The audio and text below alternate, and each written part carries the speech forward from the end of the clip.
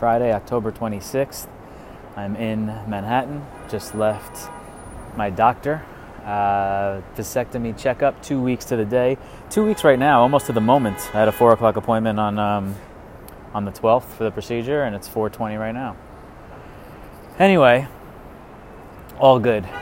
I can get back to regularly scheduled programming, and I now have to bang out 25 releases in the next month or so. I need to make an appointment, and then on the last one, then I have to go in and get it checked to make sure that I am all clear and not possible of having any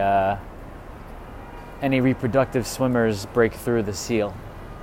So next month should be a lot of fun, and I'll report back after that's all good, so you know everything is all settled. I know my situation down there with my man parts is top of mind for all of you listeners. Have a great weekend.